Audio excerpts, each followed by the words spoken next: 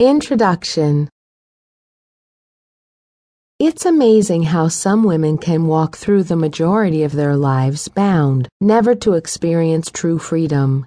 Even more astonishing is that most of those women don't even know they are bound. They mask their bondage with statements like, "I'm not mean, I'm guarded," which translates, "I don't know how to trust you. That's just the way I was raised." What you really mean is, "I don't want to change. I just don't have time for that." But what you are truly saying is, "I don't want you to see the real me."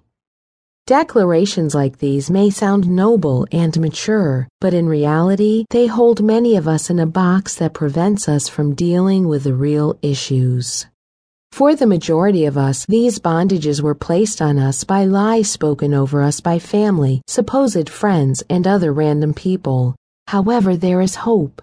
There is a 3-point system of operation we can follow which will enable us to be set free. 1. We must acknowledge.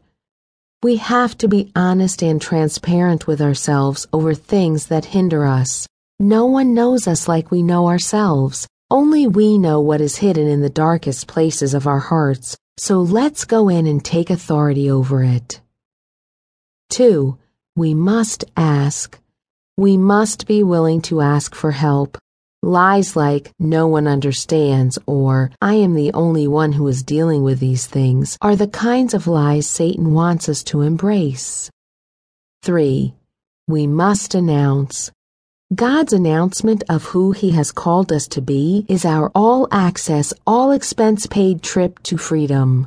When we speak what God speaks, we are speaking the perfect and complete will of God over our lives. Why would we choose to speak anything less than that which is perfect?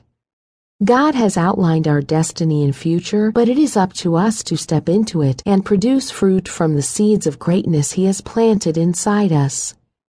In this book, we can journey out of bondage and into freedom. Along the way, we will acknowledge our mistakes.